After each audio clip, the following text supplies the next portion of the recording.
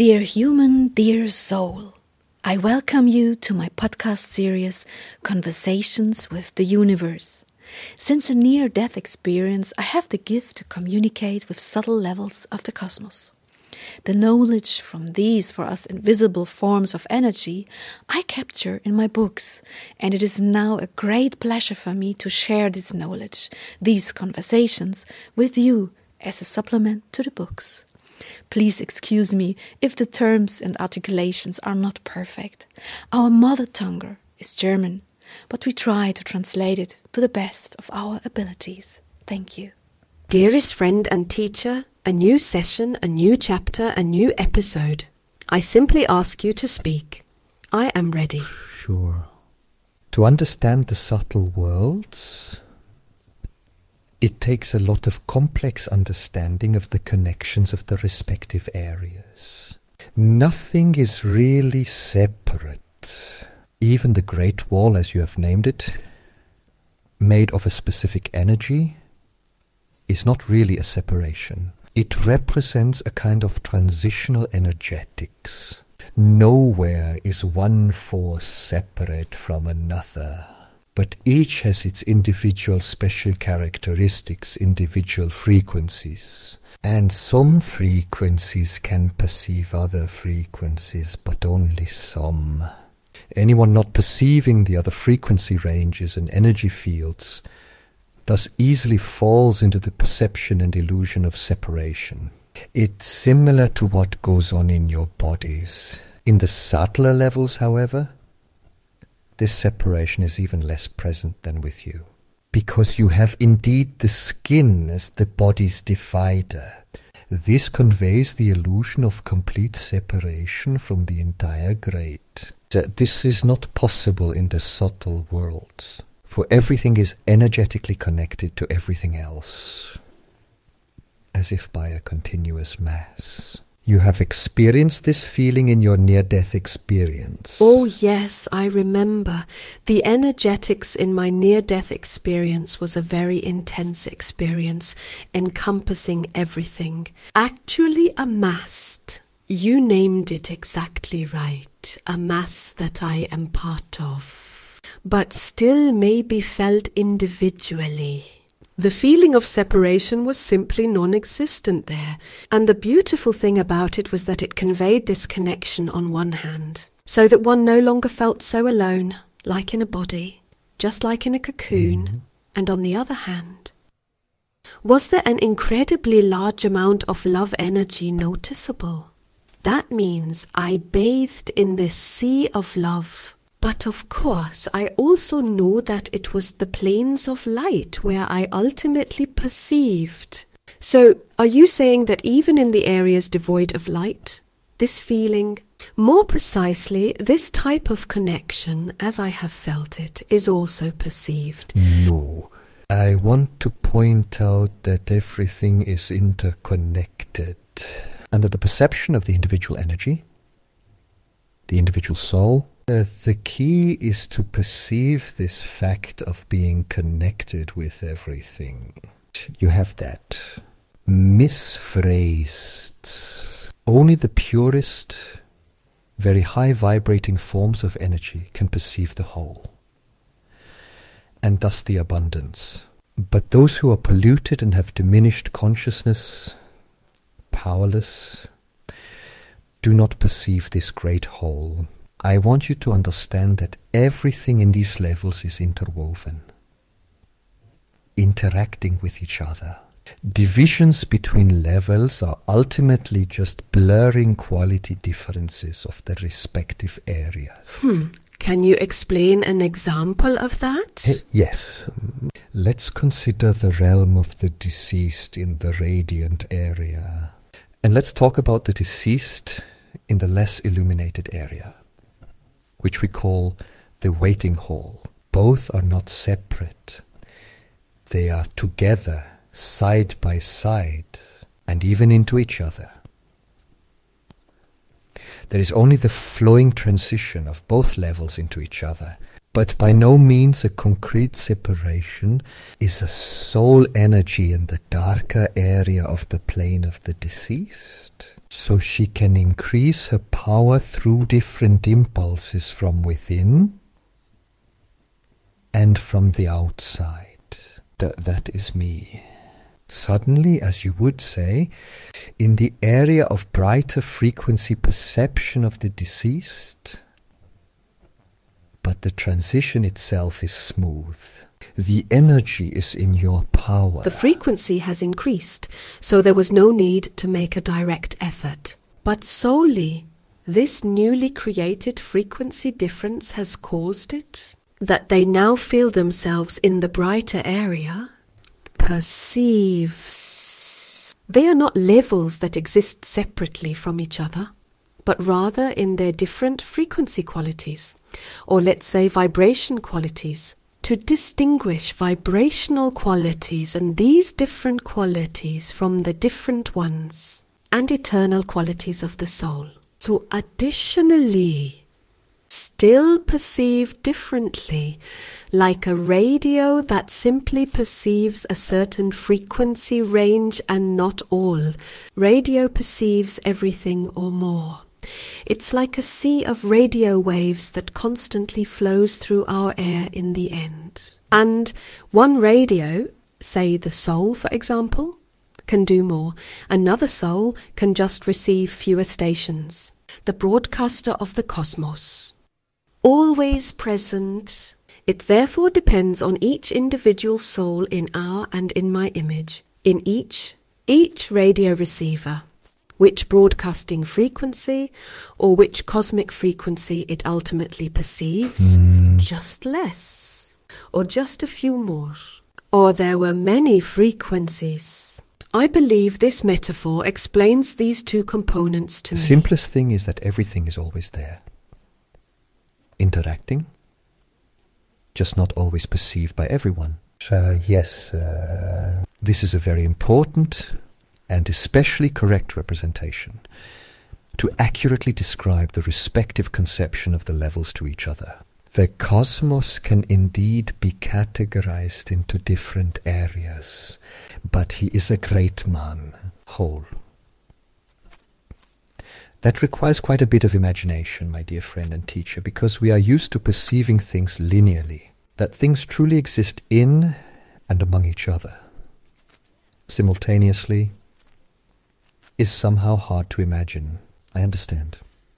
So the areas The ones you have described so far, no real separate areas each, but they are different states of perception. You can say that, yes.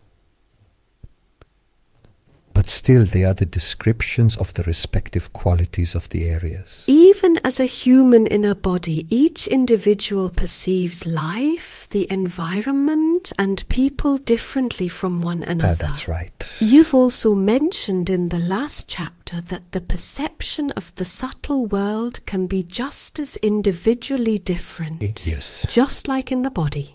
I just want to point out that in the end it's a kind of rough classification, a possible description and perception category. It's a creative. Yes.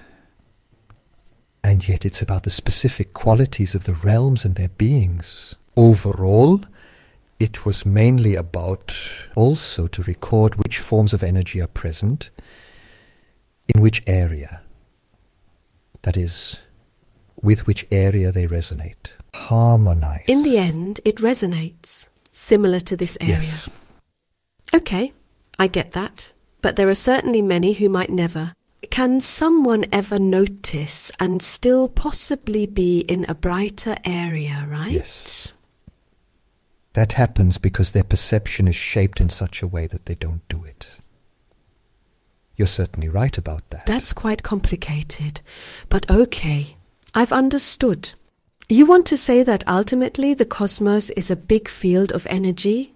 Right. Indeed, you have summarized that very nicely. And now, I'll save myself the question of where and what the source is, since you'll tell me again that you can't answer that question, Fudge. right? Well, yes, I can answer that question. But it won't fully satisfy you, Sylvia. No? The source is this energy field. Yes, of course. But if we're talking about an energy field, then such an energy field actually occupies a certain space as well. So no, her space is herself. Yes, exactly. It's working. And it's exactly at that point where my human understanding really checks out. That's it. But okay, it's probably just like with the universe. There, no one asks the question. So where it is. Sure, yes. What else would you like to tell me? So tell us about the Mordor community. When the transitions are smooth and the realms do not appear clearly separated from one another, so the movements of energy among each other are also transitional. Light and floating, you would say. Sure. So you can move from area to area. There are no boundaries. That's how it is. And certainly when I think back logically now, energies move in the higher frequency ranges. Ultimately, those staying there also move faster, a bit slower. We've established that. Exactly. If you could look at all the frequency ranges together in one field of vision, thus you would experience the higher frequency ranges very vividly, and the lower ones less so. So that's why I chose the description you noted. This impression of lifelessness is more easily understood with the word cemetery, although of course there is no death there as you know it. But the silence, the stillness, the lifelessness that a cemetery conveys to you, that's what it is. What best describes the lower areas? It's important to me that you understand the big picture. When beings go into the lower realms, because they were asked for help, or because other impulses called them, in any case, this can only be done with a lot of effort. The cosmos is energy, and movement is a form of energy fields. It doesn't take any effort to move, but it takes energy to modify the frequency range of one's own soul. That's the challenge. Transforming one's own energy into another form of energy. And that consumes energy. Yes, we've discussed that already. And when you go back to your energy level, your home in the end, your energy home, then you can recharge your energy there, right? Yes. Please, go on. Staying in the subtle realms is very penetrating for the moving energies. The longer, in terms of time, the energy fields do not incarnate. The more subtle they become, more and more. That's what I thought too, that an energy like you, for instance, incarnates less and less. Has not incarnated for a very long time, not for a long, long, long time. Is, while continuing to wander.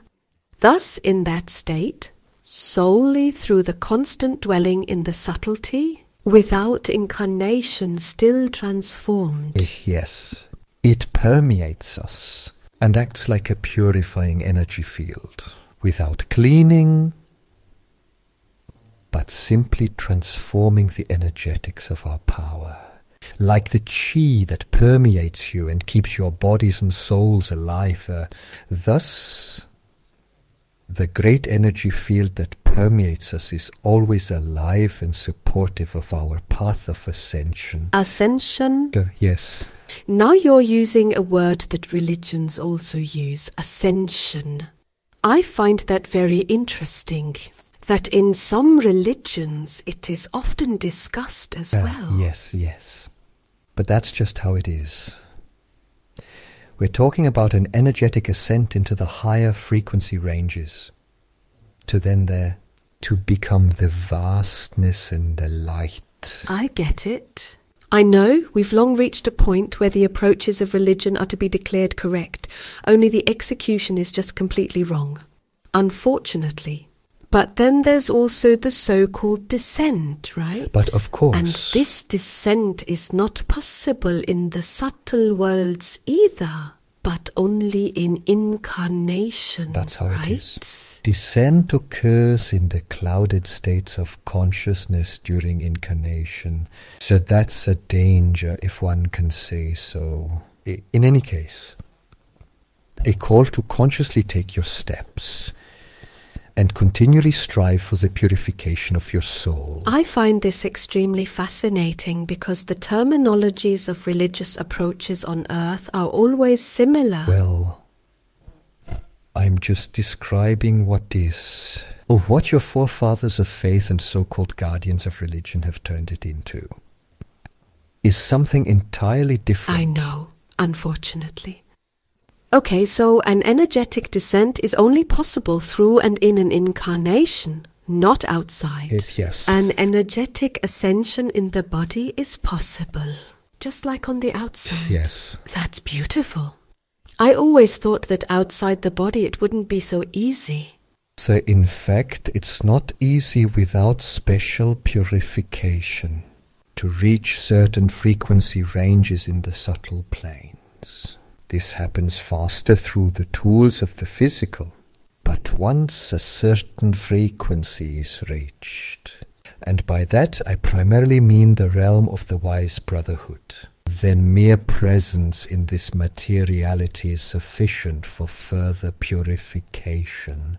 Helping, acting, being in these planes is cleansing and enriching. In these very high levels, below which it is not purifying, but this is where that effect actually begins. That's interesting. Yes. So not being in the deceased plane? I would describe it less so. The realms of the deceased are intended for preparation into the next incarnation. So it is not the purpose of this area to clean it. And such in the souls is simply intended as rest and preparation for the next incarnation. So you can't compare it with each other. Yes, I understand. Please continue speaking. Over time, my perception has transformed in the subtle worlds. At first, I only perceived the essence of the orphan brotherhood. But gradually my mind expanded, and I have also perceived the other beings of the lower frequency ranges, even into the darker frequency areas. Experience is part of the process of expanding my soul. Does that mean one expands their consciousness or their energy field, their energy? One expands their force field. Okay. So you're still as big a soul as you always were, but your energy field, which is you that you radiate, has grown. That's how it is. This reminds me again of religious images where people are depicted with holy auras. Describe that a bit, this expansion. Yes. Is this like some kind of aura of yours? So no, it is the force field of my soul. This force field expands, stretches, if you will. I see.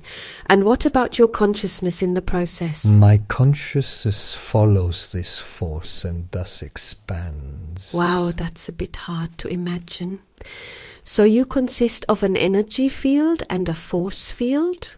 No, I am made of the soul that I am, and my force field. And all of this is animated by my consciousness. The more power I have, the more awareness I possess. You know the laws, Yes, Sylvia. we've already talked about that. I just wanted to remind you a little bit. There's even a whole big chapter on it. Anyone who wants to dive a bit deeper might want to give it a listen. I believe the episode was called Nature of the Soul. But okay, let's move on then. I once visited the shamans in Drogheda, Cuba, and they told me that I have a very strong spiritual power. Does that mean my energy field is already very strong? That's exactly what it means. You know, what I find so interesting, that you with your energy field in the subtle realm can have a completely different impact and are perceived differently as well. On the human level, That doesn't have any impact at all. So I experienced that people appreciate my cautious approach to dealing with this force field, actually always perceived as not present. They don't even notice what is called big and strong by the shamans on one side. Do people with this perception just not notice it at all, as if it wasn't present? My reservation. Human interaction is thus seen as a lack of energy presence, so less presence of energy. However, according to the shamans, I spiritually have so much presence that I could fill an entire room, could fill a large space, and really everyone in the room should already be feeling it. What I mean is that my spiritual power seems to do the opposite by making me invisible to people. Well, what can I say? Their differing perceptions in bodies are, as you know, mostly clouded and tainted. They simply do not see or recognize your great, strong spiritual power. Not at all. They only see your physicality, your delicate physicality, and judge based on that. That there is a lot of strong spiritual energy, pure energy, behind and within it. It is not perceptible to them. By the way, a very nice example of the different states of perception. Similarly, this is the case in the subtle cosmos. A tainted soul in the perception of the deceased level of, let us say, the waiting hall, cannot sense my presence by the side. Madness, yes. I am right next to this deceased energy, Sylvia. But it takes my also very strong spiritual energy as simply not true. Exactly that is the essence of the problem throughout the cosmos, in bodies as well as outside. Therefore, I thank you for your example, as it clearly illustrates how essential this perception training is. I'd like to use the word intense. That's intense. That's really intense. I often doubted my strength because it was really not noticed by people at all, or was perceived so completely differently, exactly the opposite. Until next time, bye. But then you really have to trust again, right? Within oneself and the cosmos. And one should not hope that just because others perceive you or do not perceive you, inside, that it has any meaning. That's how it is. The teacher in my shamanic school and the priests among the shamans in Cuba are the only two who have ever used this energy, named and recognized, at least until today. Isn't that incredible? That means more than 99.999% of humanity is contaminated because they use such energy. Not noticing, not perceiving, seeing nothing, not catching any of it, even though that's the case. I really have to be careful not to let that get me down, honestly. Sylvia, don't be sad about it. Rejoice in your enriched energy instead. And those who can see it, can see it. Whoever has eyes to see, let them see. This quote lives in your world. This is a gift and a result of your journey. Encourage others not to despair by reflecting this through your presence. You've put that very nicely. Do not despair of the reflection. Don't despair at the reflection. I want to give this to you as well. Do not despair of the mirrorless. What people reflect back to you, do not despair over it.